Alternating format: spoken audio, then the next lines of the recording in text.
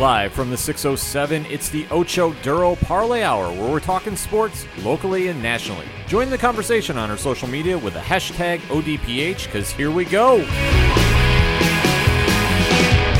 Instead of looking deep inside, every word I have to say, keep it simple. Welcome to a very special edition of the ODPH podcast, better known as the Ocho Duro Parlay Hour. What is going on? Thank you so much for joining us this week. My name is Ken. I'm joining me for this edition is the one and only co-host. You know him. His name is Padawan J. Hello, hello, hello. And also joining us in studio, senior sports editor extraordinaire. He is your coach. He is my coach. He is the coach, Coach Duffy. I almost forgot what holy day was coming up this weekend. Yes. And that is opening day for the NFL. It is the NFL's return to the masses. But more importantly, college football. Yes. And Notre Dame to win the ACC. Which we will have next week's show, because the next two podcasts that you'll be listening to under the ODPH network is that of our annual NFL season preview. Mm-hmm. The national pastime of the United States of America is back, and that is American football.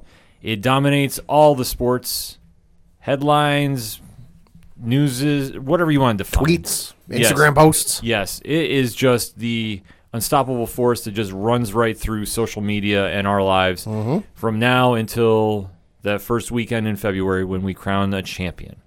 So many headlines to go through, so we give you our predictions. We break down each division by AFC, NFC for episodes. So this one is going to be all the AFC. We're going to be dropping the NFC right after this, so you definitely want to make sure you're subscribed to the ODPH podcast. You can find all those links at OchoDuroParlayHour.com, and remember, join in the conversation with the hashtag ODPH. So, gentlemen, let us waste no more time. We are going to start this edition of the ODPH talking the AFC Conference, kicking off with the Eastern Conference. So, Pad, who do we have in this division? So that would be the New England Patriots, the Buffalo Bills, the New York Jets, and the Miami Dolphins. Just running in that order, that is how they finished. Patriots finished last year 12-4. Buffalo finished second place last year 10-6. Jets finished third at 7-9, and then Miami rounded out the division at 5-11. So what we're going to do is break down each division and give you our picks of where they're all going to rank. So, Coach, why don't you kick us off? Well, I mean, let's address the elephant in the room that is COVID-19, which has made, this NFL season the most, I guess, interesting one, to say the least. I mean, minimum training camp or abbreviated training camp, no preseason games. Yeah. So you're really going into this blind, I mean, as far as, if you follow your team, you obviously have a little bit of insight. So, me being a Giants fan, Pat's fan, Ken, Bills fan, you get a little bit more news from there. Like, I've been following the Giants Twitter for their scrimmages and all that stuff. But that's it. So, I mean, where I'm coming from this is, just based off of what I'm seeing as far as a scheduling standpoint and, the players that have been picked up and let go and what have you and moves. That's all we have to go based off of. And, I mean, right now, Ken, I like the Buffalo Bills to win this division. You're a good man. Well, going back to your point about COVID-19, I was looking at lines and spreads for locks and leaps and what have you, and I was looking through some of the games, and it shocked me a little bit, just at face value, that, Tampa Bay is opening against the New Orleans Saints. We'll preview that in the next episode. But I was looking at the lines, and currently New Orleans is a 3.5-point favorite against the Bucs, and I'm going, wait a minute. I'm like, it's Tom Brady and every weapon known to God and man down there. Like, how is that a fit? But then I'm remembered, like you said, COVID-19, Breeze and the Saints have been together for however many years. Yep. They're a well-oiled machine. Yeah, Brady and company have been practicing, but is it the same as, game time conditions? So to your point, this season is going to be very interesting. We're going to see how it goes. Going to be real bizarre if they start pumping in artificial crowd sound throughout the game. It's just going to be weird to me. But in terms of the AFC Eastern Conference, no, I agree with you. Don't get me wrong, I'm a Patriots fan, but reading the room, I haven't seen Cam on the field. He has been named the starter for Week 1 against the Miami Dolphins, but I've only seen stuff, from people's cell phone videos who can be like a safe distance away without violating any rules or protocols of Patriots practice. So I haven't exactly seen how he looks. He's glowing. Great dance videos. Yeah. Lots of those. Yeah. No. But I know did an interview with WEEI up in Boston either yesterday or today, and he was glowing Belichick's praises. But you expect him to do that. Yeah. But I'm expecting Buffalo to take the division this year. I'm not expecting, gold and diamonds and platinum out of an unknown. Yeah, no, I'm glad you guys brought up about COVID-19 because this is going to be a completely different era. Well, you have to. Yeah. Oh, I know, but it's just one of those things that as we're getting back to the normal routine of football, we do have to keep mentioning that, this is going to be a very different season. Mm-hmm. For a lot of teams, they're not going to have any fans. I know Buffalo is barring any fans. New England as well for at least the first 2 games, I think. Right. Yeah, I saw somebody just announced that they're going to allow 5,700 fans in the stadium. I can't remember which. But it was just announced today. Yeah. It might have been Denver. It's Denver. Yes, it was Denver. Yes. So depending on where you are in the country, you might have fans in your stadium, you might not. Can I just make a plea to the folks? If the folks over at Fox Sports are listening to this episode, please do not do what you've been doing for Major League Baseball on Fox. If the stands are empty at the NFL stadium, we understand as fans why they are empty. We get it. Don't put video game fans in the stands. It just looks weird. It just looks dumb. Mm-hmm. Put the artificial crowd noise in there, whatever, that's fine. Teams have been doing that for a lot of years. Indianapolis. Sorry, I got a frog in my throat there. Oh, boy. Teams have been doing that for a while. That's nothing new. Is it going to be weird to the players? Yeah, maybe.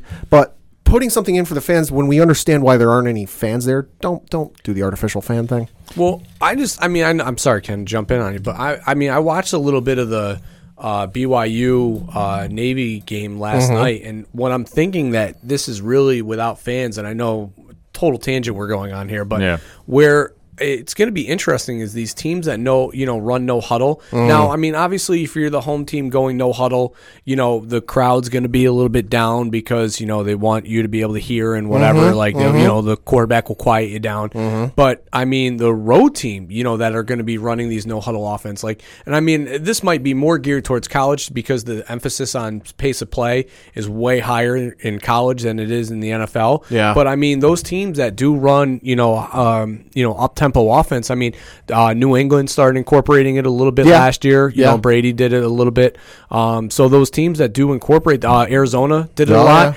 So when they're the road team, part of the confusion that can happen is by the signals and stuff in the reads and coaches calling in plays and stuff. And I know that they have the mics and the coaches cover their mouths, but it's going to be way more audible. And think about, a la the UFC, where you can now hear the coaches when before it would be muffled. Yeah. Now you can hear the corner guys, hey, look for that 1-2 combo. You hear that. Yeah. So I'm just thinking without that crowd noise, there might be a slip up of, some coach out loud or screaming, not swearing necessarily, but giving a signal away that could lead to something later on in the game. It's just going to be really interesting. So pumping in that crowd noise, although, obviously the Colts did it a little,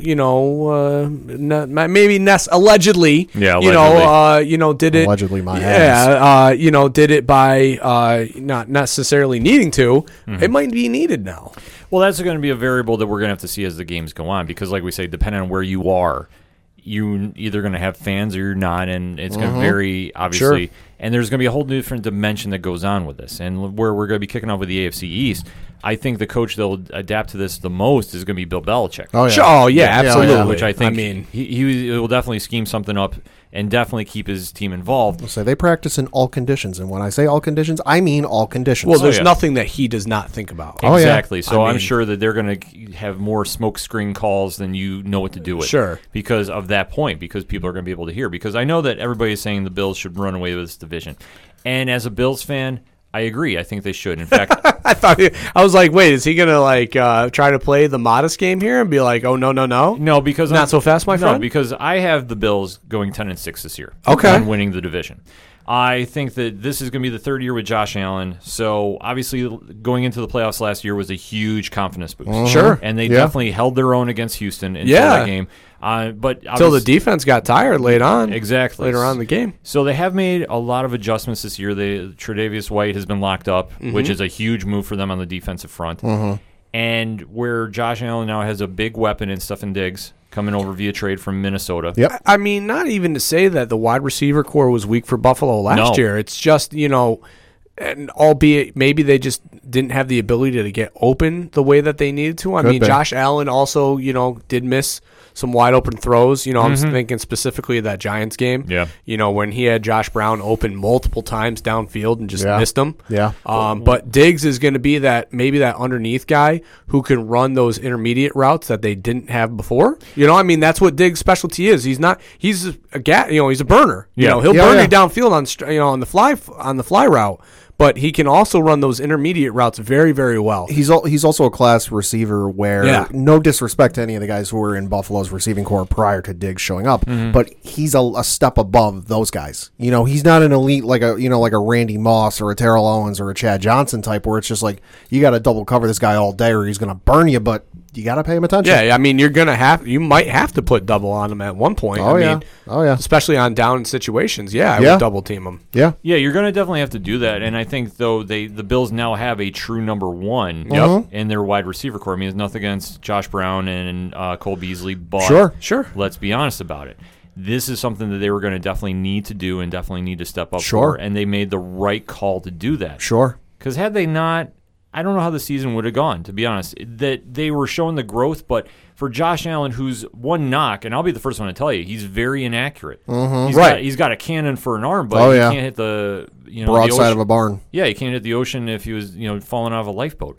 That's the one argument that you have. So Diggs, I think, will be a smart enough route runner to pick up on those tangibles and really help him. Well, not even just that. I think when you have a guy that runs the elite routes, it might not necessarily just be Josh Allen's inaccuracies that it is maybe or Josh Allen inaccuracies as it is, it might be just the wide receiver not running the right. I mean, you would assume Cole Beasley, runs the drag route probably no better, just as good as do it. Yeah, just as good as Amendola or Edelman do.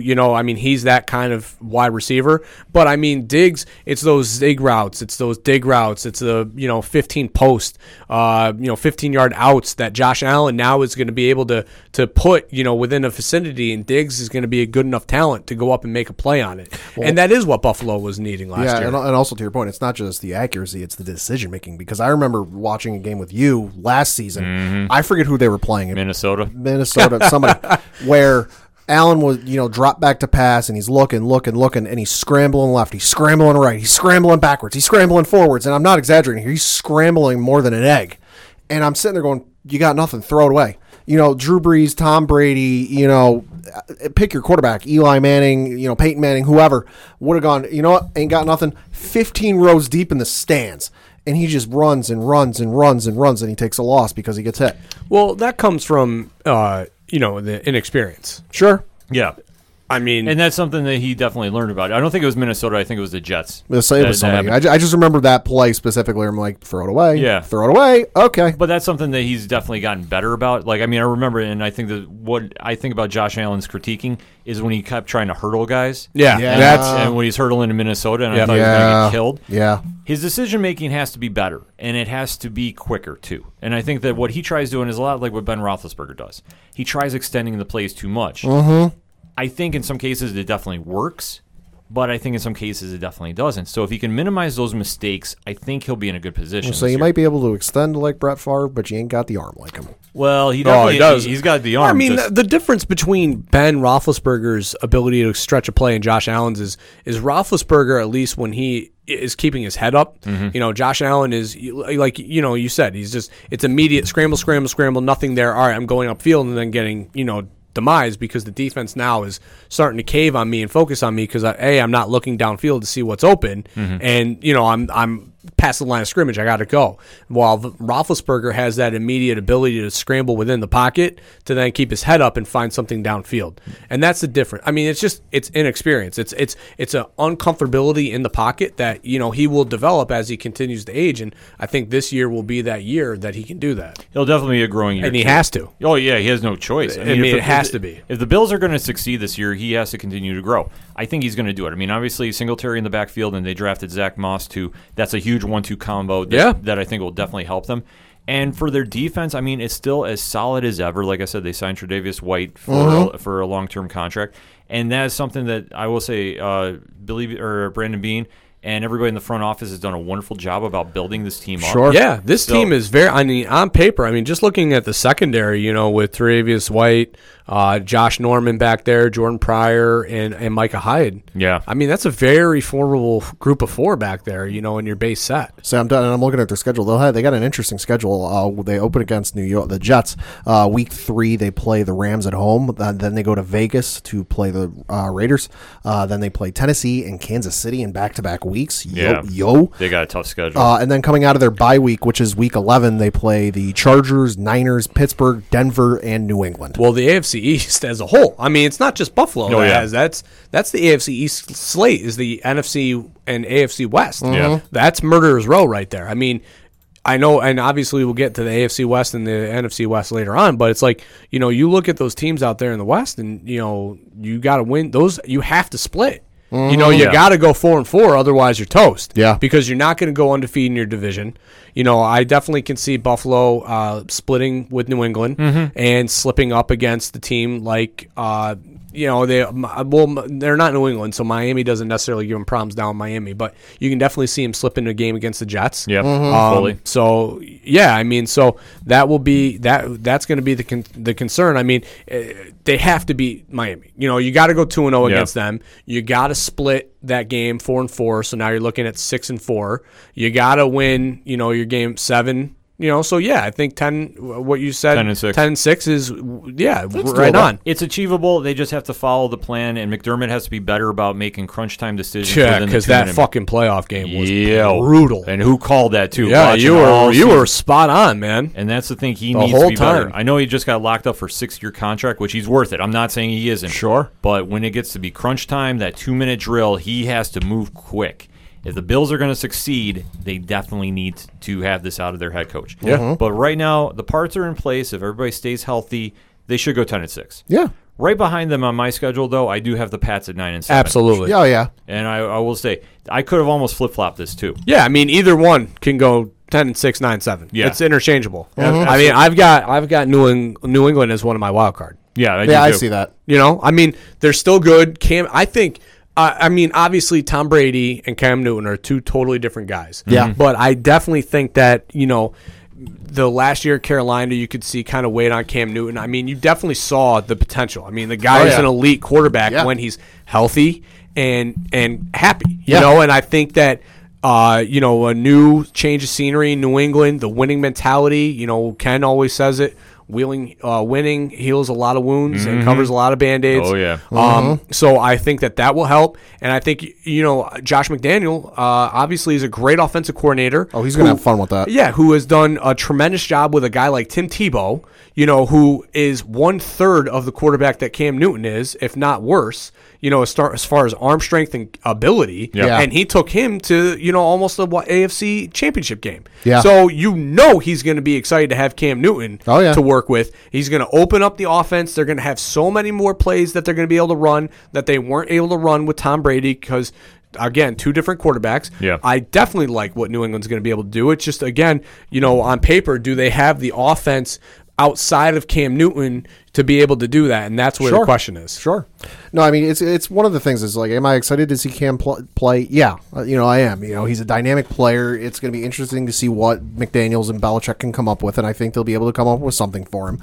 But my big things with the Patriots are, can the offensive line stay healthy? Because that was one of the big things last year was, just the decimation at offensive line and all the issues you had with them. The receiving core is okay. Edelman's still there, and you've got N'Keal Harry at wide receiver. Nothing special at tight end with Ryan Izzo. You're still trying to replace Gronk, which, let's face it, you're never going to be able to replace him. And then the biggest question, I know normally it's kind of a sound spot for them is but with all the players they've lost because they're opting out for the year, is on defense. Dante Hightower is not playing this year because he's opted because he, when the deadline came for players to opt out, had just had a child. Which again, don't fault him. I completely understand. But where normally I look at the defense and go, this is a pretty stout defense. Got some questions with defense. It's going to be interesting to see. I fully agree with you, too. And I think Belichick, though, is so smart, and I will give the devil his due each time. He will find players that we don't expect and they will become very adaptable to that system. Absolutely. And James the Patriot White. way, and the Patriot way will definitely take over on the defense. So I'll say defense is still pretty good, though. We got Gilly out there at cornerback. Thank you. Yeah, you got Stephen Gilmore. So, like I say, your defense will be solid.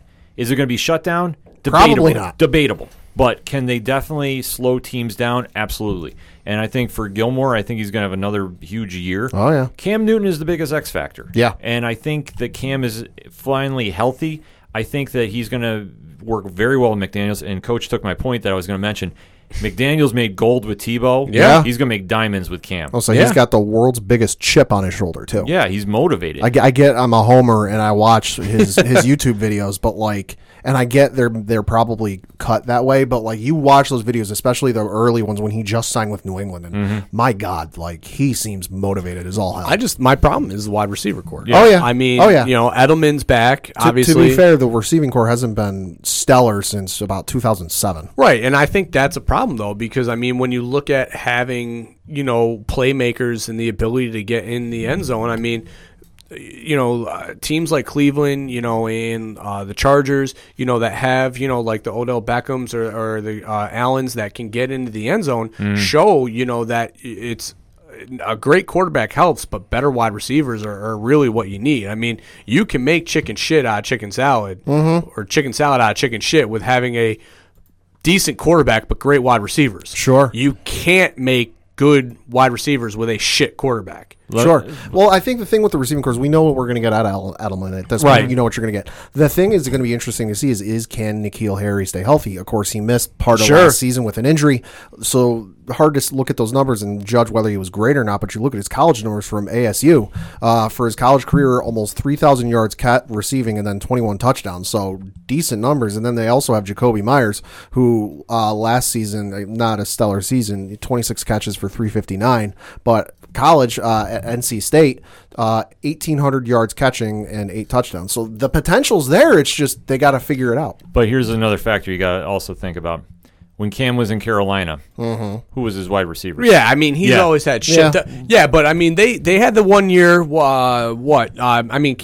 Benjamin? Not Benjamin. They had the other kid who ended up leaving in free agent. Smith?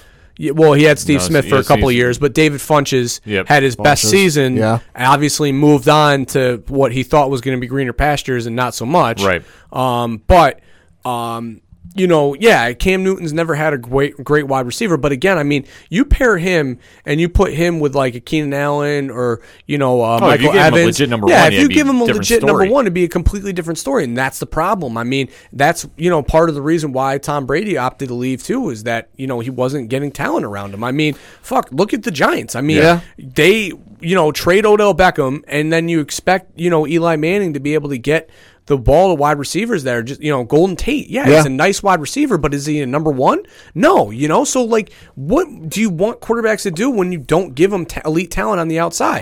That's why Buffalo went out and got Stefon Diggs. Yeah, no, that's the exact reason why. I fully agree with you, but what my point is with this is Cam is used to working with lesser talent. Cam's used to working with lesser talent, but he didn't have a coordinator in Carolina like McDaniels. Exactly. And that they did have 1 year. They had Norv Turner. Yeah, they had Norv Turner, and they had a couple good seasons under Norv Turner. Yeah. And listen, I get what you guys are saying. I'm just saying my biggest thing is you see teams go out and shell out to get elite wide receivers. Why? Yeah. Because at the end of the day, you need a number one if you want to go somewhere. Yeah.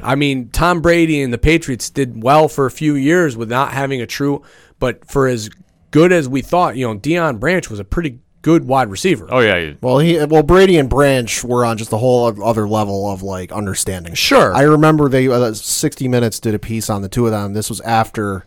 I think this was after Branch left, but before he came back, where they hadn't played together in several years, and they got them together on a field, and Brady was like, all right, let's run blah, blah, blah, whatever play he chose. And they went to the line, and Brady went through his motions, and he went through his calls, and he just looked at Branch, and Branch is like, yep, he wants me to audible. Yeah. Yeah, so this is going to be interesting to see how Cam matches up with it, but I think more good is going to happen than bad. I think Cam will adapt to that offense. Sure. I think Josh McDaniel is going to describe a perfect solution for not having those elite wide receivers this year. But you still got Edelman, and I think they're working very well together, so we'll have to see. But like I said, 9-7 I think is very within reach, and I have them going to the wild card for the one spot there. Sure. Next up, I had the Jets at third place. Yeah. I mean, I think they'll do better than they did last year at 7-9, but not much. No, I actually have them regressing. I have them at 5-11. Oh, ouch! I have them there too. I have zero faith in Adam Gase as a head coach. I have zero faith in Sam Darnold. I know that last year with the mono, it was what it was. Sure, but I mean, they were Sam Darnold away from going to the playoffs, though. Yeah, true. So, but has he shown me enough that I think that he can compete with the Josh Allens and the Cam Newtons? For this division, I don't think he is. Yeah. No, I don't see not it. this year at least. Le'Veon Bell, who knows what we're going to get out of him? Yeah, and then you let your star defensive leader leave the team in Jamal Adams. Mm-hmm. And they don't have an easy schedule at all. No. They open in the season against Buffalo. Week 2, they play the Niners. Week 3, they play the Colts. Then they play Denver, Arizona, Chargers, Buffalo again, Kansas City, New England, Miami, and then they get their bye week. Yeah, see, my problem, it's what Ken said. It's Gase. Yeah. It's the coaching. I mean, you can't, there's one way to call out players, and then there's another to call out, the way that he called out Le'Veon Bell. Obviously, they quote-unquote mended that relationship. Whether that's true or not, we'll see. Yeah. Darnold, again, is a question mark. Obviously, went into last season with a lot of expectations. The mono, kind of hit the bricks on that. Sure. Played well afterwards, enough to win some games that they probably should have lost. But, I mean, at the end of the day, if they finish, at a sub record, and it's like we said in the draft show, I mean, this next year's draft is going to be the interesting one for the Jets, because if they do well, all right, do you hedge your bet on, Darnold and now invest in trying to get him some weapons, or do you, now try to rebuild and, maybe push for a Trevor Lawrence type, situation? So it's a very interesting conundrum that the Jets are in, because it is his third year, and he's the same as Josh Allen. It's just Josh Allen's had more success. Sure. I mean, the thing with Sam Darnold is, mono last year, but I think the thing with this year is, should things go wrong, and God hope they don't, they do have Flacco as a backup now. He won't be ready for week 1. I'm looking at ESPN.com. He's listed as out right now. So assuming he does come back from whatever he's got going on, they do have that to back up. And hey, I didn't realize this. The ageless wonder is their backup running back, Frank Gore. Yeah. Didn't realize that's down there. I mean, the biggest question I have for them is receiving core. Jamison Crowder, had him on my fantasy team for 2 years. He ain't worth, anything. They've also, on ESPN.com, got Brashard Perriman listed as one of their starting receivers, and then Chris Hogan. Chris Hogan, good receiver, don't get me wrong. He was great in New England for Flashes of brilliance. Flashes of brilliance, yeah, because former lacrosse player at Penn State, I believe. But he's another Cole Beasley, Julian Edelman, type of player where he's not going to run streaks. He's not going to burn some cornerback. He's the dink and duck, just get hit in the midfield. So the running core is there, but we'll see. But just so many questions with the Jets. Yeah, there's just nothing that excites you about the Jets that you think, okay, we're really going to contend. I'm sorry, this is how it is. Darnold needs a vast improvement and really needs to show that he was worth that high draft pick.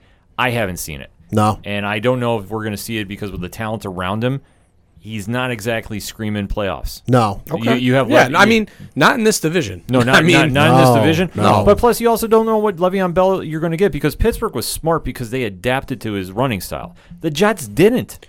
But that's Case. That's again coaching. That's not anything Le'Veon Bell. It's not on Bell. He still, had flashes of brilliance last year. I mean, I saw him play, last year, multiple games, and he looked well. It's just, again, the running style. He was quote-unquote heavy going into the training camp. Yeah. This year, not so much. I guess he's come in a little bit better shape than he did last year with reporting. That's a question mark. And then, obviously, you let your best, player go in Jamal Adams. So, I think that's an interesting thing, too, because, he really was the cornerstone of that defense that you could build around. The safety is a position that I think given the current climate of the NFL, is a make or break position depending on what you have back there. When you have an elite playmaking safety, they are the last line of defense, and they also can be the first line of defense if they can get up in the box and be a run stopper. Yeah. And that is exactly what Jamal Adams was. You could send him on the blitz. You could send him back deep in coverage, man-to-man, could play the slot. So, you lose a guy like that, what do you have back there now? And that's a huge question mark for the Jets. You really don't have anything, and that's where I think is really going to hurt them. Could I see them flip-flopping with Miami at this position? Absolutely. Yeah. You could, but they both could end up in the bottom. They could both go 5-10 or 5-11. Yeah. Because for me, I had Miami going 4-12, and and like I said, this could go either way because what Brian Flores is trying to do down in Miami, he just doesn't have the talent down there. No, right, and it's not on him. I think that he's tried working the best they can, but Miami just is not putting it together. I'm going to try being as unbiased as I can be because everybody knows my dislike for the Dolphins as a Bills fan. No, you love them. Oh, yeah, they're just my favorite team. But with that being said, they did go out. They drafted Tua very high. Mm-hmm. He's not playing week 1, which is smart. Yeah. They're going to put in Fitzmagic. Yep. And then what do you have around him? You have a brand new running back core, Jordan Howard? And Matt Barea? Yep. Other than that, who do you have on that offense that scares you? They've got Devontae Parker. Yeah, they got Devontae Parker, who, looking at his stats from last year, 72 catches, 1,202 yards, good for 5th in the league. And that was with you, me, and Ken on the other side of him. I'll say, I did read some rumors that at one point last year I was the emergency backup quarterback in Miami, and he had 9 touchdowns last year, which was tied for 4th in the NFL. So he's got Devontae Parker, who's pretty decent. They've also got Preston Williams at wide receiver, who stats, nothing flashy. 32 catches, 428 yards, and 3 touchdowns. They also list Jakeem Grant as one of their receivers. I won't even read the stats because, they're worse than Preston Williams. Saw him. Okay. Yeah, they're bad. 164 yards catching all of last year. Coach? Yeah, this Miami team is just not very good. No, there's no sugarcoating it. But what you see right now is pieces that are being built and blocks that are being cemented, for the future. Obviously, Tua was the first move of that. Sure. Building towards the future. They made a huge investment in Eric Flowers, who was, the shunned Giant starting left tackle, who resurged in Washington by switching to left guard and, saved his career with that ability to adapt to a new position that he had never played before. And really play. He signed a monster deal. So, good for him because obviously as a Giant fan, was livid at Eric Flowers and cursed his name many of times. Devontae Parker, obviously, is an elite wide receiver. You talk about, the number one type of guys. Him and Tua are going to have their time, in the future. And then you look at the fact that their defense, has a bunch of guys who are older, but have, 1-year deals, 2-year deals that can go out there and chase, their next contracts. Shaq Lawson, Kyle Van Noy, who had a very solid, quiet year last year. That one hurt. Given the fact that it is a bad Miami defense, they were giving up points, but Kyle Van Noy still played well. Kyle Van Noy's a great player. Yeah, so it's not that I dislike this Miami team. It's just there isn't enough pieces surrounding those names that I just mentioned to get them over the hump. So I have them finishing bottom of the AFC East as well. Bottom of the AFC East, they got the pieces there, and I'm going to gush a little bit with Kyle Van Noy. Have your time. He was great in New England. He does a lot of stuff on that defense that doesn't show up in the statistics and in the box score, so to say. He does a lot for you that just doesn't show up there. I think that's great. That if you're a Miami fan, that's a great pickup for you guys. Hope he works out well for you. I truly do. But like you said, the pieces are there. It's smart for them to have Tua sit week 1, sponge. Yeah. Soak up that. Why send a guy out there when you're not going to do very well? Well, that's the thing, and I think that's the biggest. When we talk Miami, that's what we should talk about. What week do we put Tua in? What is, because he's going to play this year. There's no way they're going to sit him out the entire season. I know that he's coming off that hip injury, but obviously he sat out most of last year. He was 100% cleared and everything. So you make the investment to play him, and I know that you have a very solid veteran quarterback ahead of him, but at the same time, that's a very solid veteran quarterback that understands how to hold a clipboard. Yeah, so it's going to be an interesting process what they do with Tua. I think that if Miami starts out 0-3, we'll see him week 4. When's their bye week? Week 11. So that's too long. That's too long. And I don't see a good point to put him in because he's going to get eaten like a shark. Oh yeah. Week 1 is against New England. Week 2 against Buffalo. Week 3 against Jacksonville. Then they play Seattle, San Francisco, Denver, Chargers, Rams, Cardinals, and the Jets. And then they have their bye week. Yeah. I mean, week 3, if anything, would be the ideal week. Right. And if not, then you got to wait till the bye week. It's a primetime game, Thursday night. It'll be a huge task for Miami to do, but like I say, I don't see him doing any moves this year. I think, unfortunately, they're going to finish in last, and probably Flores loses his job. Not wishing it, mind you. No. But I think. I don't think they do that. I think that they're building this team right now in his image. I hope so, because I mean, like I say, I think he's a good coach. I really do, but I just think that if they go through another bad losing season, they might be very ready to go, and I don't think it's fair to him because like he inherited a bad team. He tried to instill in the Patriots way in. Inherited a bad team is an understatement. I definitely understand what you're saying, with that notion, but I think that and there was a lot of grumbling in the locker room last year, of unhappy players and a lot of talks that he might get fired. A lot of that bad juju is gone now. Yeah, a lot of those players that when you look at this roster aren't there. I mean, really, the only returners are Ryan Fitzpatrick, Devontae Parker, and maybe some secondary, and Kyle Van Noy, but he's a Patriot Way guy. Yeah. So there might be some secondary player that, I'm not super familiar with Miami that might still be on the team, but those are 3 names that I know of that were on the team last year that are back. Yeah. So a lot of those players that you did know that were on the team are now gone. So, he's building his locker room. So I think that they'll give him this year and next. And then after that 4th year, would be a 4th year. Yeah. That will be, either you've turned this around to as your starting quarterback from week 1 on, and you go from there, or, they fire him after next year. Well, and I think if you want to have a successful career in Miami and not get shipped off someplace else to have a very successful career. A very better career. Yeah. You want to keep Flores there. You want him to stay under one system and one play because you don't want to give him the Alex Smith treatment. Well, I mean, to be fair though, Alex Smith's been very successful. Right, he's been very successful. But how in 5 years, how many coaches? Oh, he had 5. Oh no, he had 5. He had 5 coordinators in 5 years. I think for a guy that's a rookie in the NFL, it's not good to have him come under a head coach, learn an entire year, fire that head coach, and go, that entire year you just spent learning things. Yeah, forget all that. Hey, Daniel Jones is dealing with that right now. It's true. We'll talk about that when we get to the Browns. Which, to wrap up about the AFC East, though, we got the Bills going first, Patriots second, wild card for. I think most of us took for the wild card. Yeah. Yes. Yeah. The Jets in Miami are going to be outside looking in. Yep. Looking now at the AFC North. Mm-hmm. So we got the Baltimore Ravens, Pittsburgh Steelers, Cleveland Browns, and Cincinnati Bengals. Yep. So, Coach, start us off. Who you got? So I've got the Ravens winning the division again. Sure. I mean, didn't really lose much and only gained pieces. So, I mean, you have to consider that Lamar Jackson, as elite as he was last year, is only going to take the step in the next direction. I think, their wide receiver core, Snead and Marquise Brown, Miles Boykin is going to be in the mix too. Notre Dame guy. I really, like what they're doing, what they have offensively. And then obviously it's Baltimore, so their defense is always going to be stout. Obviously they had a few hiccups last year in some games, but I definitely think that they're in a position to make a run. And the only question I have is the running back position. That's it. That's the only thing. That's the where you got to say, all right, what do they have at running back? Mark Ingram? Yeah. But that's it. J.K. Dobbins, they went out and drafted. I mean, Aaron's a big Ohio State fan, so I had to sit through a lot of those shitty-ass games. I love you, honey, but I hate Ohio State.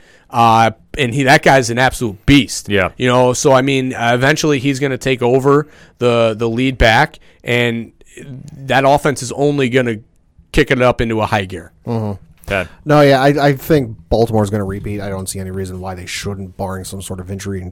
I don't hope that on anybody.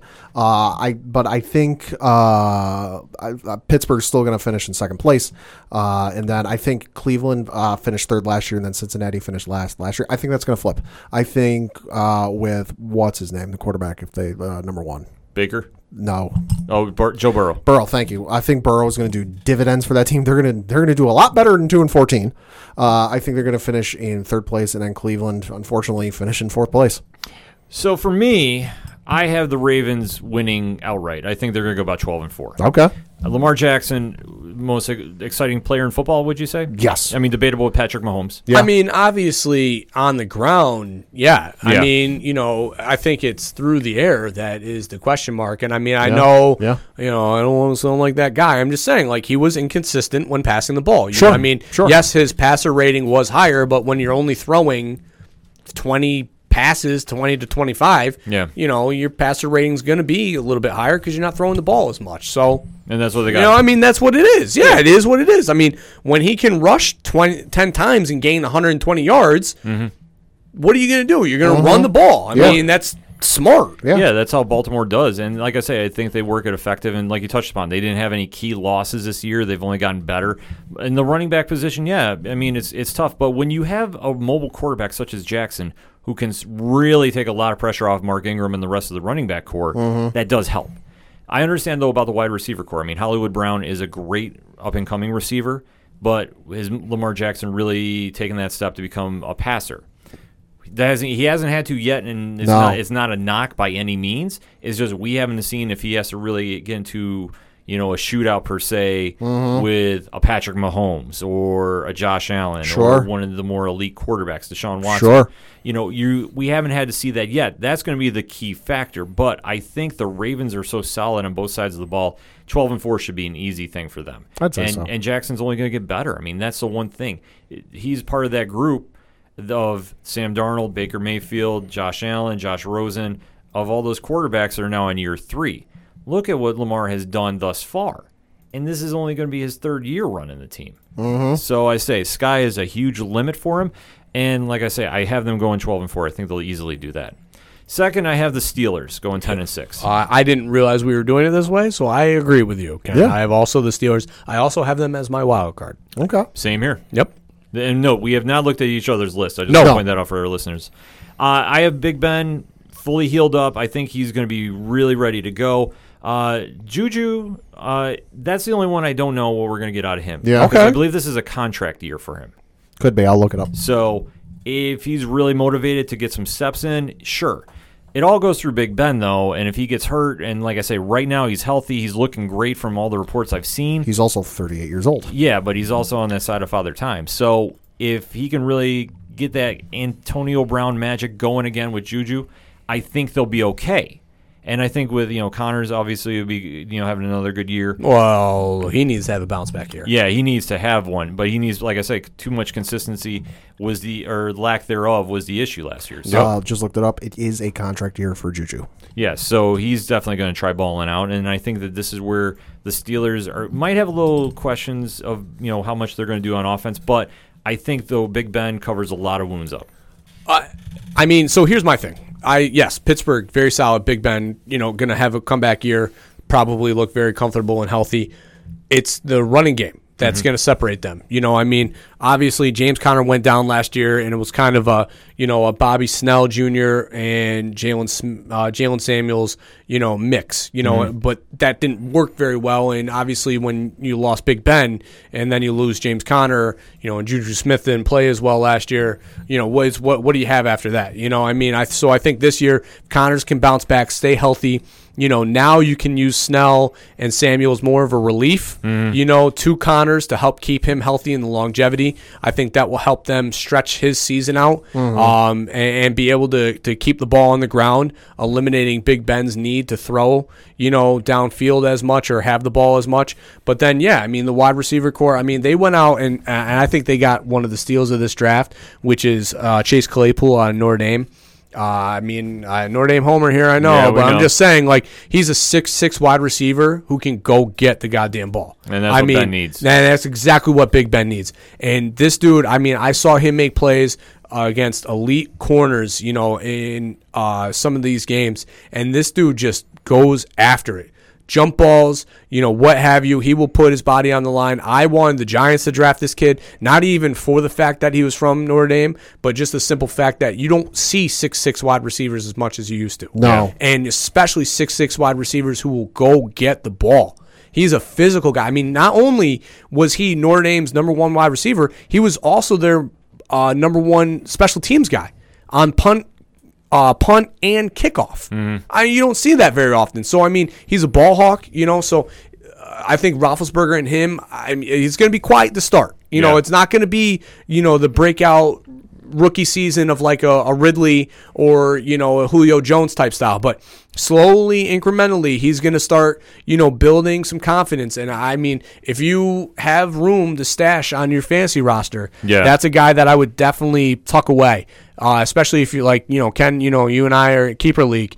That's somebody that you might want to, if you have room to stash away for next season and the seasons after that, because he's only going to get better. Yeah, and obviously in the system they have in Pittsburgh, if you're a tall wide receiver, you're going to get the ball. I mean, that's what Big Ben works with, but they also have to start looking at the future too. Yeah. Because I mean, quarterback-wise, I mean, they showed you last year. I mean, Duck Hodges and Mason Rudolph are not your answer. No, definitely not. And I think both are gone this year, if I'm not mistaken, because they just released Hodges. The Hodges, but Rudolph's still there. Okay, Rudolph might still be there, but either way, for Big Ben, the Steelers to work, they have to work together, and Big Ben needs to stay healthy. It's the big question mark at this stage. And I mean, defensively though, they're a very good defense. Yeah, I mean, they haven't lost anything. I mean, Minka Fitzpatrick, made the Steelers look like the really smart end of that trade because he went out and balled out after getting out of Miami last year. Yeah. You talk about a guy, new scenery, grass is greener, and that was him because he had a resurgence late in the year because people were writing him off as a bust. Pittsburgh goes out and throws a second and fifth round, down to Miami. All of a sudden, now this kid comes out and he's one of the best players in the NFL. Yeah, it definitely helps that he's got T.J. Watt, who had an emergence last year, and is going to make Pittsburgh's defense solid. Like I said, I got them 10-6. My other wild card. Looking at the rest of the division, Coach, who you got? So after that, I guess I'm going to go Cleveland, just because of the fact that they're in the mix. They've got a lot of elite talent. Number one guys, maybe some number two guys. See what you did there. Thank you. And, obviously defensively, they're going to be better. Myles Garrett, I think, is going to be hungry this year, especially after the controversy that was last year. So I think he's going to come out looking to, just take guys' heads off. I'm just full of the puns right now. As long as he doesn't come out swinging. And Olivier Vernon kind of had a resurgence, a really quiet, solid year last year, especially once Myles Garrett went down, which was weird. You would have think that, the attention would have been shifted to Vernon and he would have slowed down, but he still had a quietly good year. And Claiborne's there. Defensively, the secondary, Denzel Ward, an elite number one, shutdown type corner. So, I mean, they've got really solid pieces. I mean, obviously, offensively, they're stout. It's just coaching. Yeah. It comes down to, again, they go out and they get an offensive coordinator that has zero head coaching experience who comes in, with this really cool, calm demeanor. And it'll be very interesting to see what that does to these players because they just had that the year before and it didn't work very well. Pat?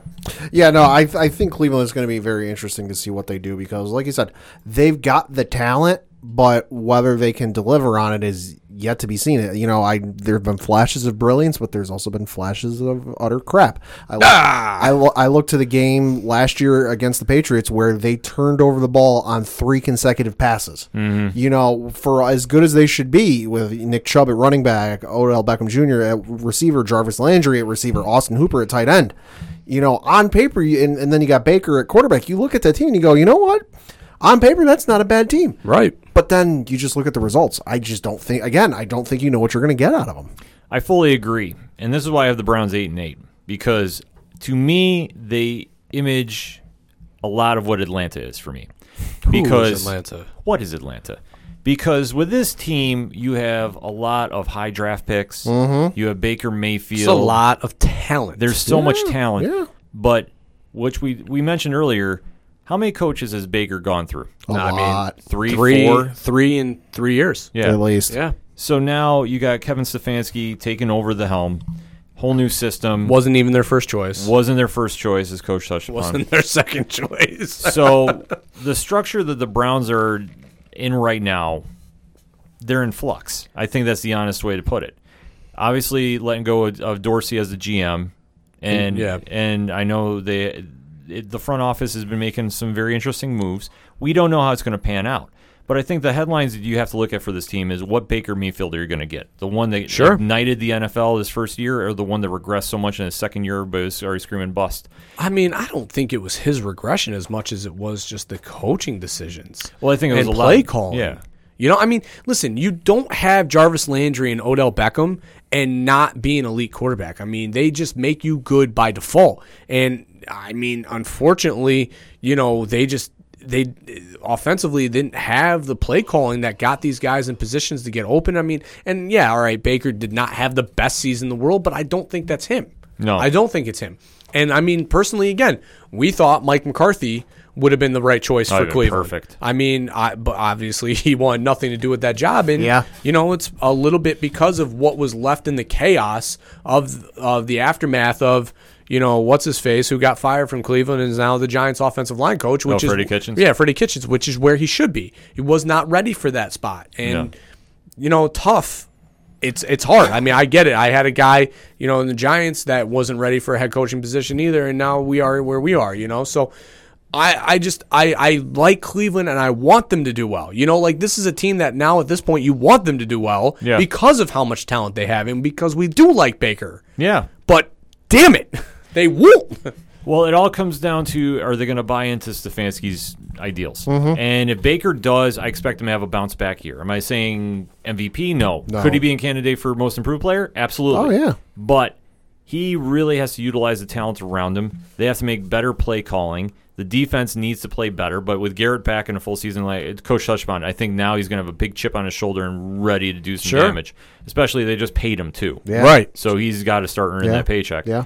So with the Browns, you never know what you're going to get. I mean, another factor is Odell Beckham Jr. Yeah. Half the time we're hearing he wants out of Cleveland. The other half we're hearing he loves it and wants to stay there for Yeah, life. I mean, that's been quiet this offseason, which has been kind of refreshing. Yeah. Really. No, I mean, it hasn't been taught. Last year, going in, like, even during the end of the season, it was, you know, he's going up to players and he's saying he wanted out. Yeah. But then since that point, it really hasn't been much talk. No, so this is where the Browns structure needs to really rally this team and get them going because, like I say, they're currently the third best team in that division. I think that's a very honest and fair statement. Yep. They should be the number one with all the talent they have. Hey, there's no reason they shouldn't be. But they haven't put it together yet. Is this going to be the year?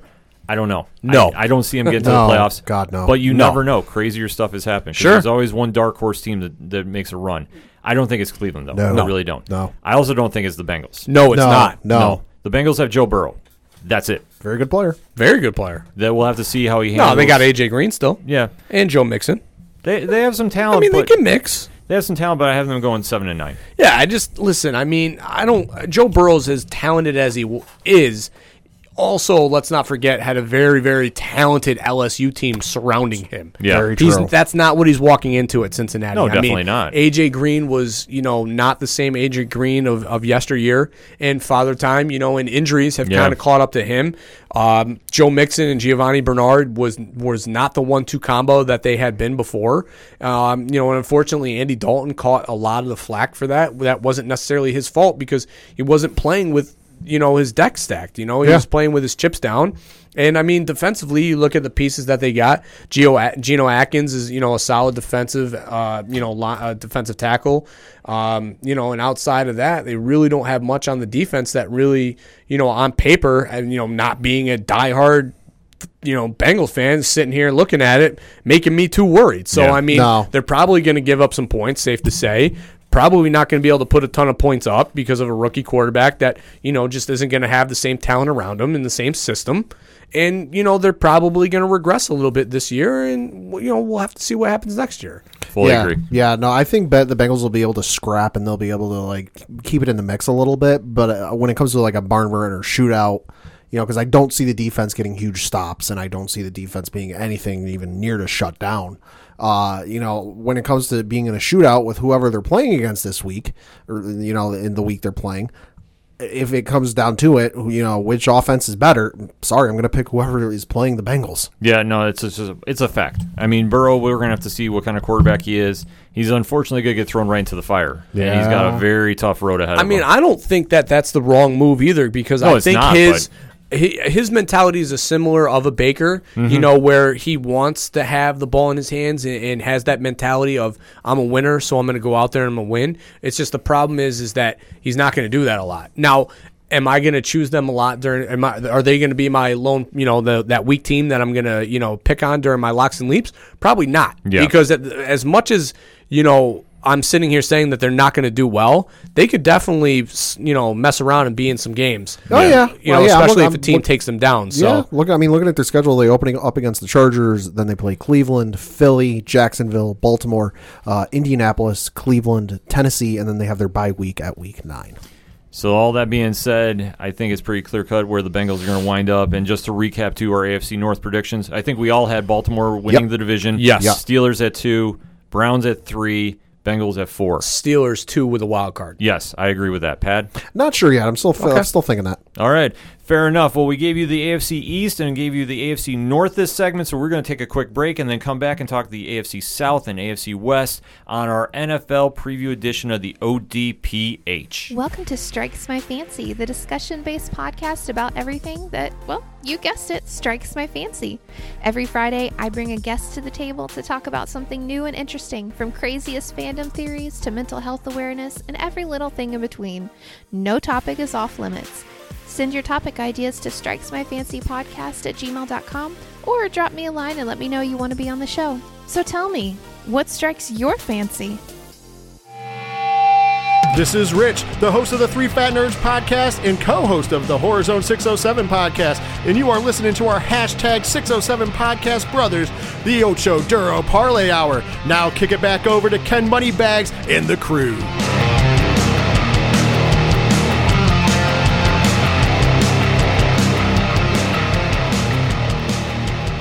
Coming back for this special edition of the ODPH podcast, talking the NFL preview. We are going over all the divisions of the AFC, and now we're going to the AFC South. Yep. So, Coach, take us away. All right, so I have the Tennessee Titans winning this division again, or running away with this division again, guys. See what I did there?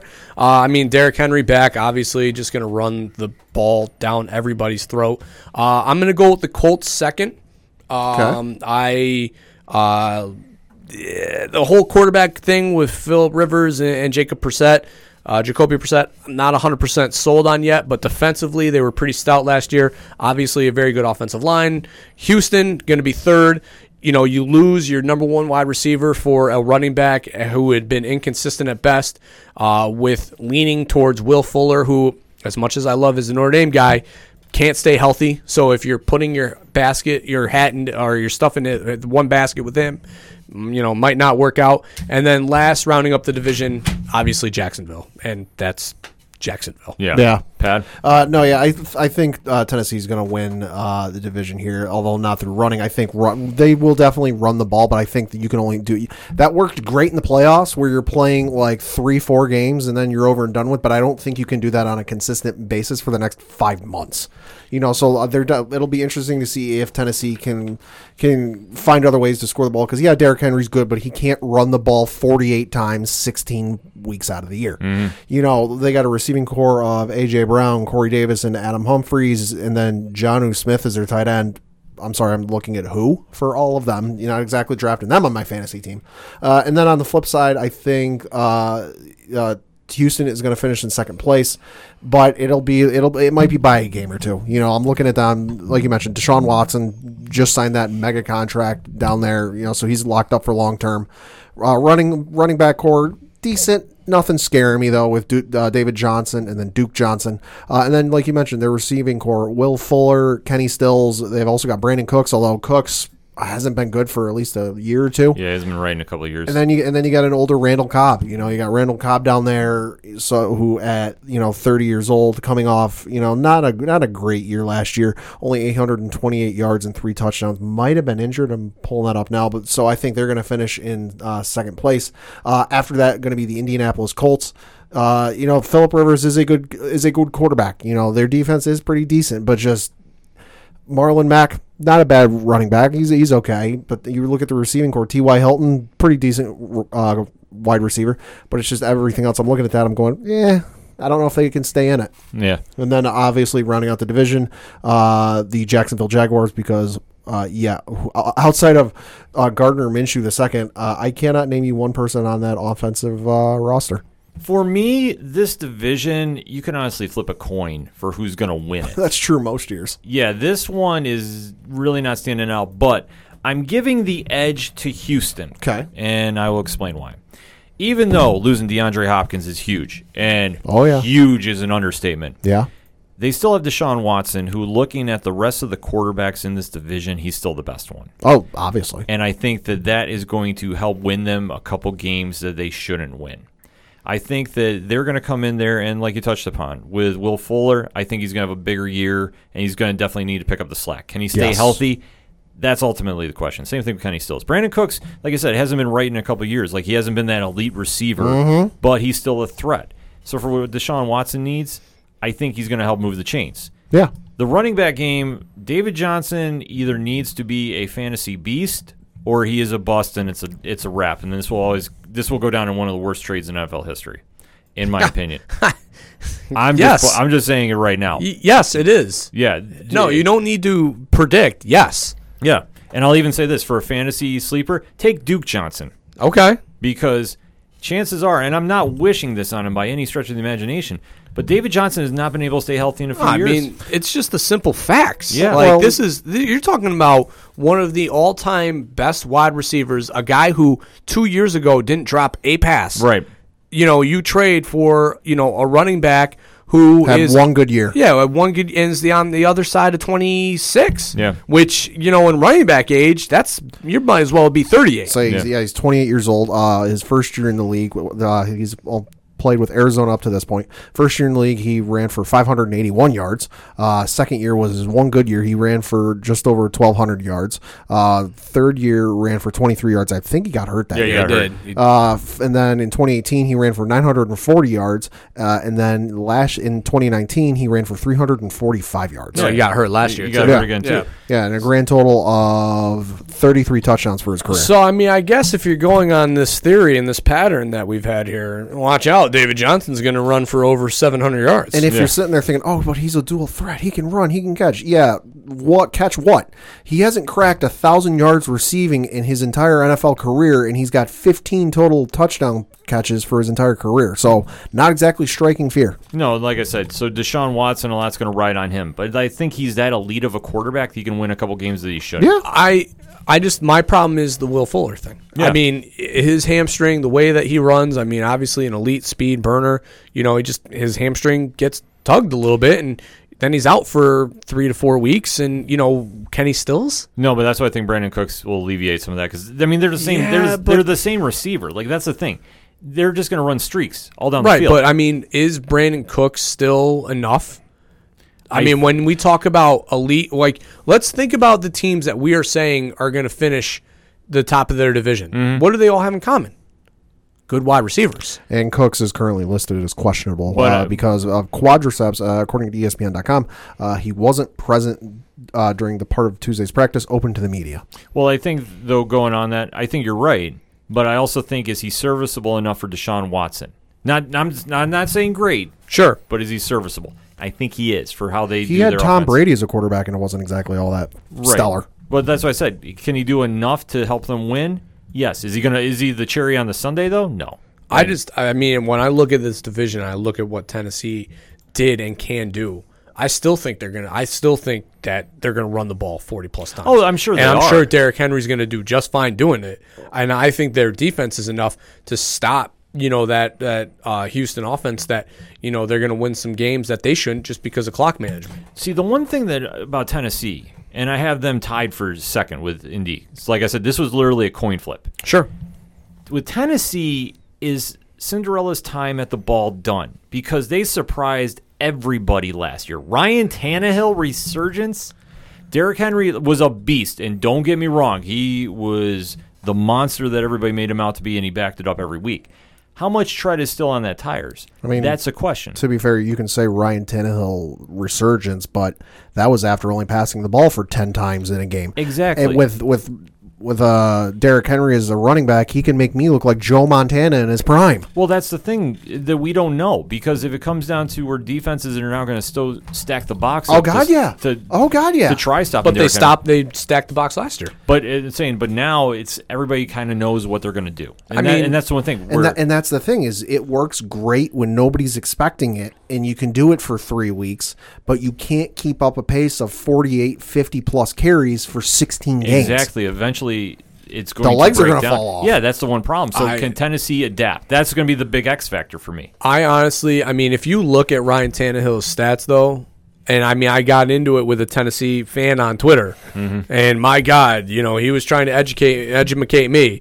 If you look at Tannehill's stats, he actually was in the top 10 for a lot of stats that are outside of completion percentage, just because he was throwing only 10 passes a game. You know what I mean? Like, he actually was, QBR rating, efficiency rating, third down conversion rating. Like, all those stats were actually up in the top 10. So, you talk about, a guy who might have been quote-unquote clock managing.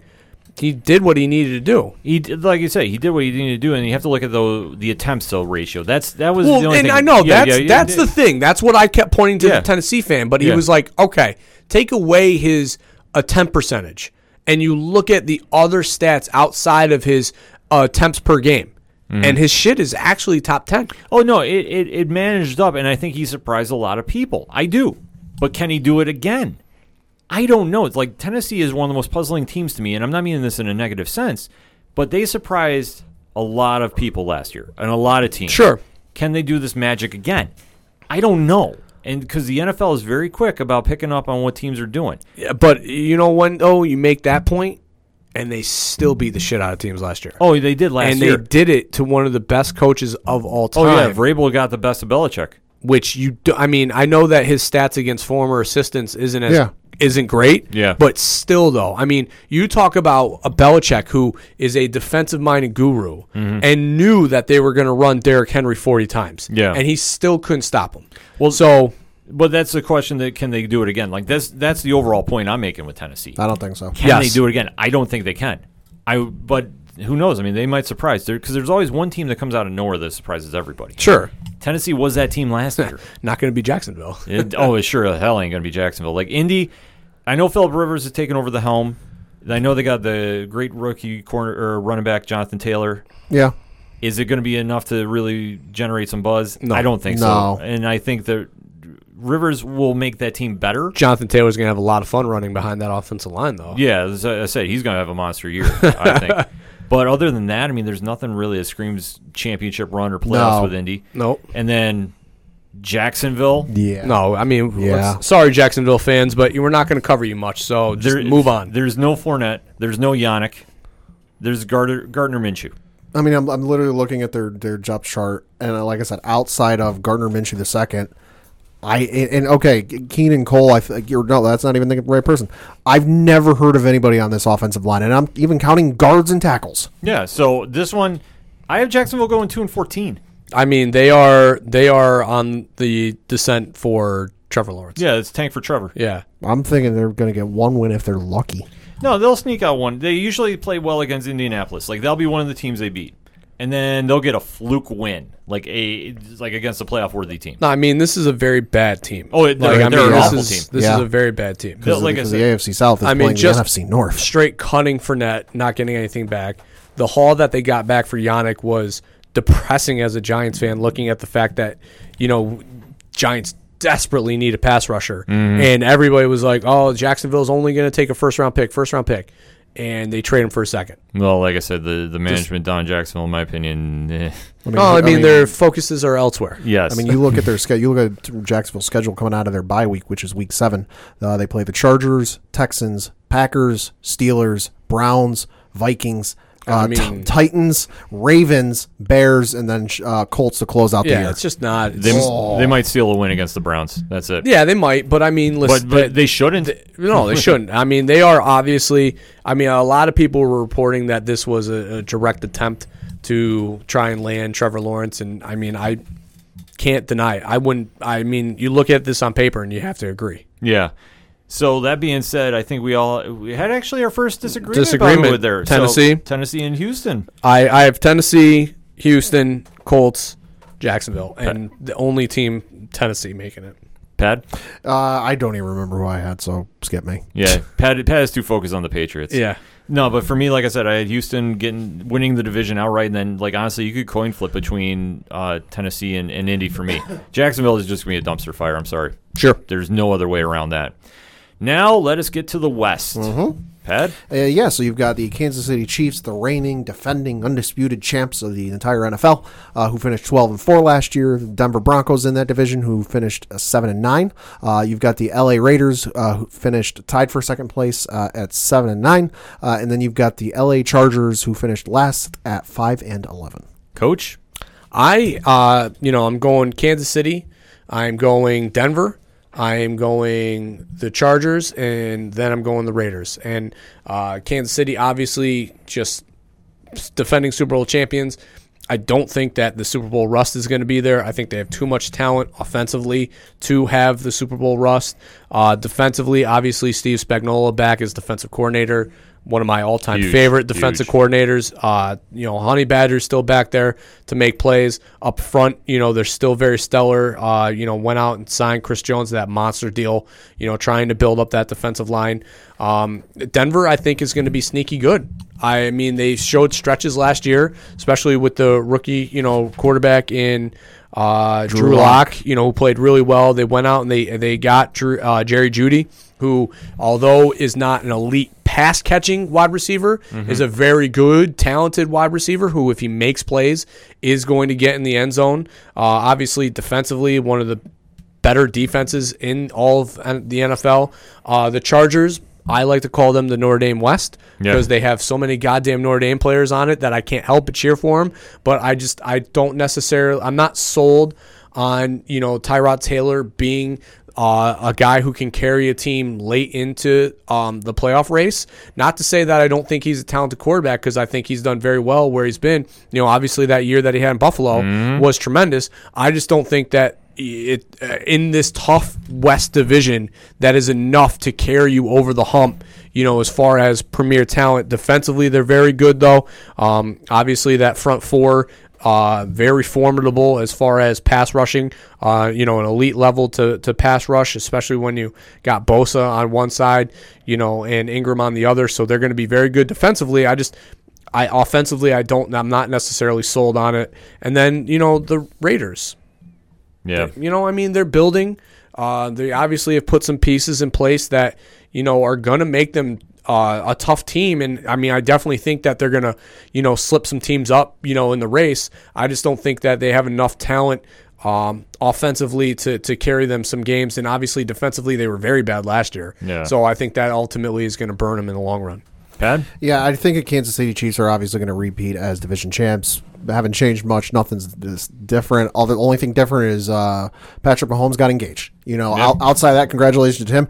Outside of that, not much has changed. So, they just locked up Andy Reid for what was it, like 5 years, 6 years? Yeah, you got a long deal. He got a long deal. He's going to try getting some free food down in town by just flashing the Super Bowl ring. So Kansas City, full speed ahead. I think Denver is going to finish in second place. I think they'll do a little bit better than their 7-9 record with the second year as Drew Lock as their quarterback. Not much better. I don't see him getting into the playoffs, but they'll improve on that. And then in terms of the Raiders and Chargers, I think they're going to stay in that same order that they finished last year, but I think they're going to regress.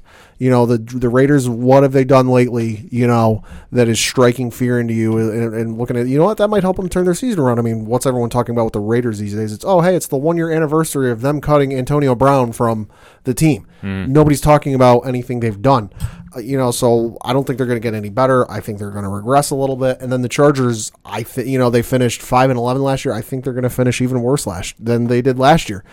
I think for a lot of years, as good as that team's been for a lot of years, they were only as good because of their quarterback. And you look at Phillip Rivers for, his entire career. The one time he didn't throw over 3,000 yards was because he only started in 2 games in 2005. So for every season he started, all 16 games from 2006 on, it's been 3,000 yards or more.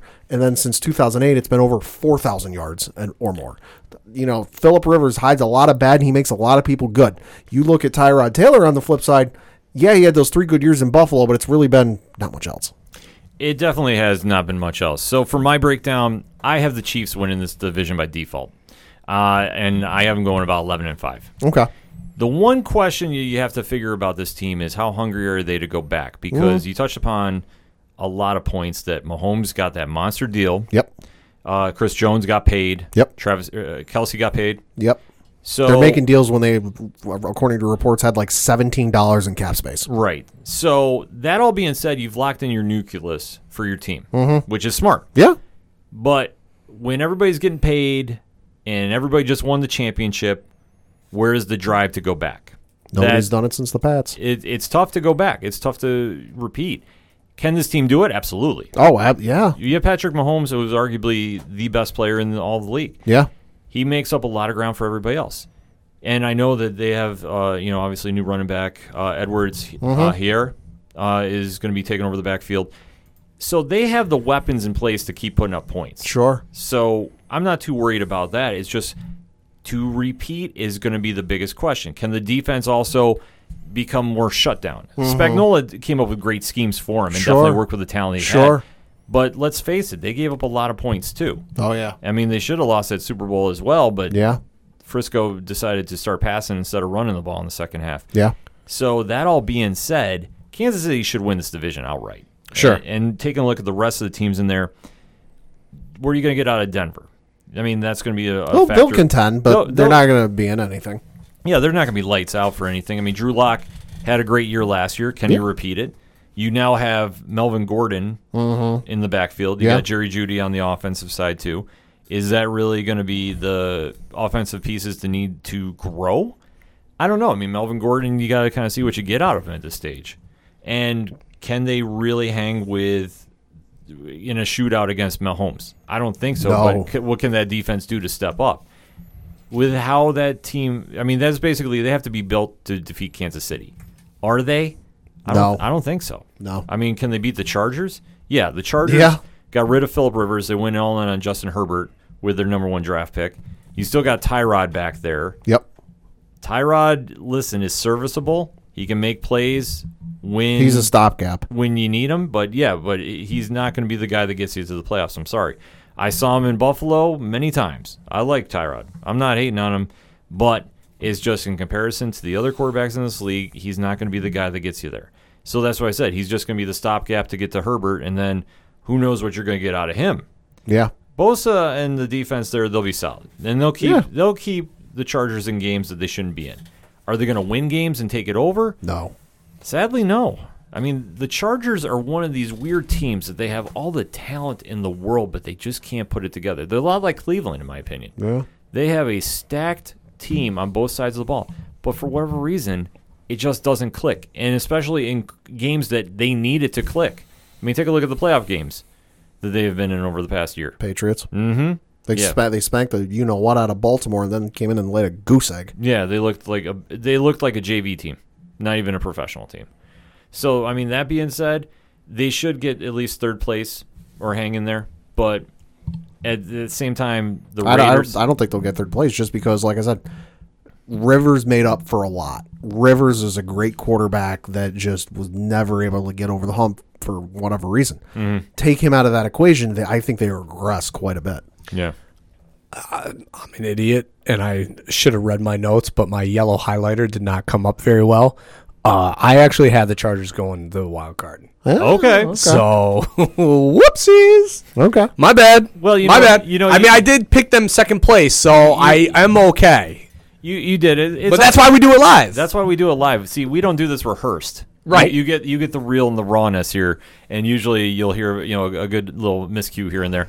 But with the Chargers, they should be in the wild card contention. I mean, they have the talent. It's just for whatever reason, it's the mental block. And then the Raiders, listen, the stadium looks beautiful in Vegas. Yeah. They're working on. Oh, yeah. Honestly, other than that, what you got going for you? Yeah. Like I want to see the Raiders do well. We have a lot of Raider listeners too, by the way, which is shout out to them. Sorry, guys. Yeah, but it's just like, what is your team going to do to really push that lever? I mean, to get you in the right direction. I mean, Gruden is there, and obviously Derek Carr is still in place, but outside that, I'm not seeing anything that's really scaring anybody. And let alone, like I said, your benchmark for all these teams is the Chiefs. Are you better than the Chiefs? Hell no. No. So the Chiefs should have an easy 6 wins here. Facts. Oh, yeah. I'm just putting this out right now. How they do against the rest of the league is anybody's guess. Yeah, I mean, I think that the talent level for Kansas City is too high to have that Super Bowl hiccup. I know, only New England's the only team to do it back-to-back because it is very daunting. They're the only team recently. It's a very difficult. Well, yeah, I mean that's what it's a difficult task to do. However, I think that their talent level is too elite when you look at all the stars in place to have that bad of a hang-up that they can't just win. At minimum 6 games in their division, already be 6 and whatever, and go on to win 4 more games to at least go 10-6. Yeah, you know what I mean. Like they're too good to not win a minimum of 10 games. Yeah. And then I mean outside of that, yeah, I mean it's a crapshoot. I mean I have the Chargers going down as my other wild card, but I mean it could just as easily be Denver, who had a really good strong push towards the end of the year when they made the call to put Drew Lock in place. A little almost Drew Gulak, it rolls right off the tongue, Yeah. And then obviously, the Raiders. They're good. They're just not great. And when you look at the talent level of the other 3 teams in that division, they're just better than There's a huge gap. It's a huge gap. I mean, you haven't replaced what you lost in Khalil Mack defensively, and when you don't fill those shoes, which I mean obviously are difficult to do to begin with, but when you don't even attempt to fill that position, you fall by the wayside. And when you have a quarterback in your conference as good as Patrick Mahomes, you need to have pass rushing, and they just don't have it. Yeah. No. It's going to be a long season for the Raiders, unfortunately. Yeah. So Yeah. looking at this, though, I think we all had the Chiefs winning the division outright. Correct. Yep. Coach is the only one who had the Chargers going to the wild card. Because I got Bows. You got that Notre Dame. Yeah, I think I was drank the blinded. Kool-Aid. I was blinded. Yeah, I was going to say, you got that Notre Notre Dame Dame Kool-Aid. West, in yeah. with you. So that all being said, we gave you our picks for the AFC South and the AFC West. We're going to take one more break and come back, give you our playoff picture and who is taking the AFC Championship on this special edition of the ODPH podcast. Hi everyone, this is Mark, the DM for Stranger Damies. What is Stranger Damies, you ask? Well, we're just a bunch of first-time D&D players exploring the world of Tal'Dorei 30 years after the events of the Coma Conclave, which was made famous on Critical Role. Join us every week as we roll some dice, make some mistakes, but most importantly, we have fun. New episodes air every Wednesday at strangerdamies.podbean.com or on your favorite podcast streaming app. Don't forget to like, share, and subscribe, and follow us on Twitter and Instagram at Stranger Damies. And is it Wednesday yet?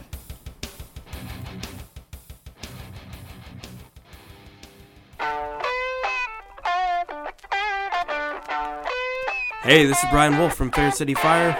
You are listening to ODPH, the greatest podcast in Binghamton. Woo!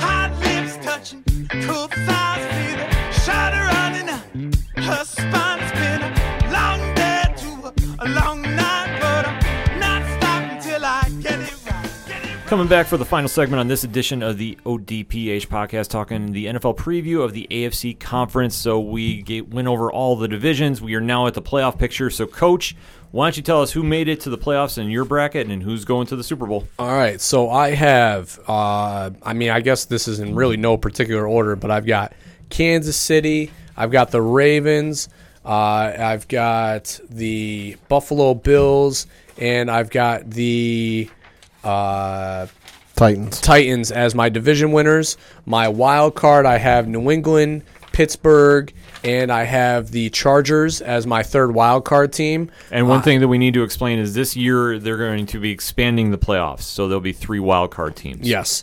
I have in my AFC championship game, I have the Steelers. I mean, all things considered, as long as this goes well, I didn't fill out a playoff bracket, but I've got the Steelers going against the Chiefs and the Chiefs winning. And I just threw my paper like Tony Reale on PTI or part of my take. Go. Boom. Around the horn. Around the horn. I got Kansas City versus The Pittsburgh Steelers, and I've got Kansas City winning the game. Okay. So again, no particular order. I've got Buffalo winning the East, the Ravens winning the North,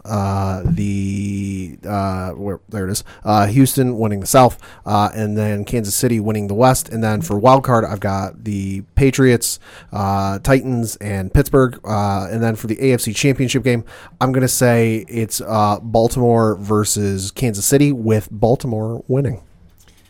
Wow. Because again, it's like Coach said in the last segment, it's very hard for a defending team to repeat, and no team has done it since the Patriots did it. And I realize I'm a Patriots fan saying this, but I think the defensive coordinators for all the teams that Kansas City is going to be playing have had ample time to study that defense and figure out the ins and the outs and the X's and the O's. And I just don't think they're going to be able to replicate the same end result. Will they be able to replicate some of the same magic and stats and flashiness? Yes. Will they put up some ridiculous highlights that you can't even pull off in Madden? Probably. Will they be able to repeat winning the Super Bowl? I don't think so. For me, in just last year, they came so far out of left field that I never saw it coming. That I think if you go back and roll the tape, I don't think I figured them winning the Super Bowl last year. I will eat that. I'll take the crow on that. Hey, I was wrong. But I just don't think they'll be able to repeat this year. That wasn't what I was saying wow about. I agree with you. Oh. So for my picks, no particular order, because that whole extra playoff seeding is throwing me off. For some reason, it just hasn't sunk in yet. But, hey, we're expanding. We're giving out more trophies. Hey, whatever. Obviously, number one overall seed for me is the Baltimore Ravens. Kansas City is 2, Buffalo 3, Houston is 4. My wild card teams, New England, Pittsburgh, and I'm taking the Colts by coin flip because, like I said, the AFC South is that bad, but I don't see the AFC West being any better. When it's all said and done, your AFC Championship game, I know everybody thinks I'm taking Buffalo, but I don't think they make it. I'll be honest. I think it's Kansas City and Baltimore, and I think Baltimore takes them. I think that what we've all touched upon, too, and I think Pat put it so eloquently, like I'm just going to be echoing what he's saying. For what Kansas City is trying to do is very tough, and only a few teams have done it. To go back-to-back in this day and age is almost unheard of. Mm-hmm. The Patriots are the Patriots, and the magical run they had, you can't take anything away from them. They set the bar. Is the Chiefs that good enough they could go back? Absolutely. Yeah. But I think, as Pat touched upon, a lot of teams have been studying Patrick Mahomes. They've been studying how Kansas City runs their offense. They are ready to make the changes that they need to slow them down. And I think Baltimore is hungrier. I think they want to get out from under Kansas City's shadow, and they want to establish their own dominance. And I think Kansas City might be sitting back a little bit. The barbecue's been good. It's got a little extra sauce on it. I'm not going to sit here and say they've been complacent because I don't think any team is ever complacent when they win a championship. But I think the foot might not be on the pedal as hard as it should be. Exactly, and I think that's one thing that we're going to have to wait and see what we get out of Kansas City. But for me, I think Baltimore is so motivated and so fired up. Oh yeah, I think they're going to have the biggest chip on their shoulder. And I think they're going to come in and definitely want to make some statement wins. Oh, yeah, because you think last year, as good as Lamar Jackson was, and he had his fair share of airtime on the media, what was the one thing you heard about all last year as good as Lamar Jackson was? Patrick Mahomes. Mahomes. Look at did you see the video game no look backwards pass Patrick Mahomes threw? Yeah. Patrick Mahomes. That's all they heard last year. And they're like, you want to know what? Damn it, we're tired of hearing about Patrick Mahomes. Exactly, and that's why I think he's going to have a really step-up year. I think that not that he needed any more motivation. God, no. But I think now that year 3, they saw what Kansas City did, and I think that they know that they're a better team, and they want to prove it. For Kansas City, like I said, everybody got paid. So where's your motivation to go back? And especially as Pat touched upon, is the foot going to be on the gas pedal that hard? Maybe when it comes playoff time. I'm not saying they're going to olay it and not show up. So Lord knows the Giants did that a few years. Right. But I think that this is where you see Baltimore rise up. Hey, I meant that as a compliment. They come into the playoffs, and you're like, what the hell are we going to get out of them? And then they win a Super Bowl. I thought you were talking about olaying. No. They definitely didn't do that. I mean, David Tyree and I don't want to get Pat too fired up. We'll say differently about that. I'm sorry, I've gone temporarily deaf. Oh, yeah, that's right. He took the speakers out. But like I say, for Kansas City, they could go back. Yeah. But will it surprise me if they do? No. No. I think it's going to be between one of those two teams. I mean, Buffalo has made great strides. Are they there yet? debatable, but I think they'll make some They noise. make better play calls at the end of a game. Yeah, if they do better play calling, yeah, they get the chance. New England, I think, is going to show that they're definitely playoff ready, and I think they'll hang there. And like I say, for the other two teams, Pittsburgh rides on Big Ben. Yeah. For the wild card position. Could Cleveland overtake them? Unless some freak injuries happen, maybe, but I just don't see it happening. Biggest thing with New England is it's going to show a lot of people who like to say, oh, Belichick's only as good because he had Tom Brady there. It's either going to show him right or it's going to show him wrong. It's going to show a lot of different things, but I will say this. The AFC is going to have a lot of fun games, and especially once we get to the playoffs, and I know we're talking really early and doing the very, very early predictions, they have got a lot of exciting players running on both sides of the ball. Mm-hmm. The offensive games could be like a video game style. Probably. And I'm not down if Kansas City and Baltimore meet up, then you might see like a 40-37 game. Yo. I'm not putting that out of the realm of thought. Because once you get to the playoffs, everybody steps their game up. But I just think Baltimore has a little bit more. So in recap, Coach took Kansas City to go to the big dance. Yes. Pad took the Baltimore Ravens, and I joined him on taking the Baltimore Ravens. That is our predictions, but hit us up on that hashtag ODPH. Who is your prediction to win the AFC Championship title and go to the Super Bowl?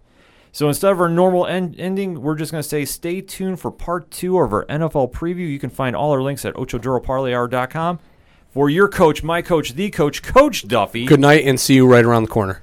For the one and only Padawan J. Thank you. I'm your host, Ken M. Thank you as always for listening to the ODPH podcast, better known as the Ocho Duro Parlay Hour. We'll see you next episode.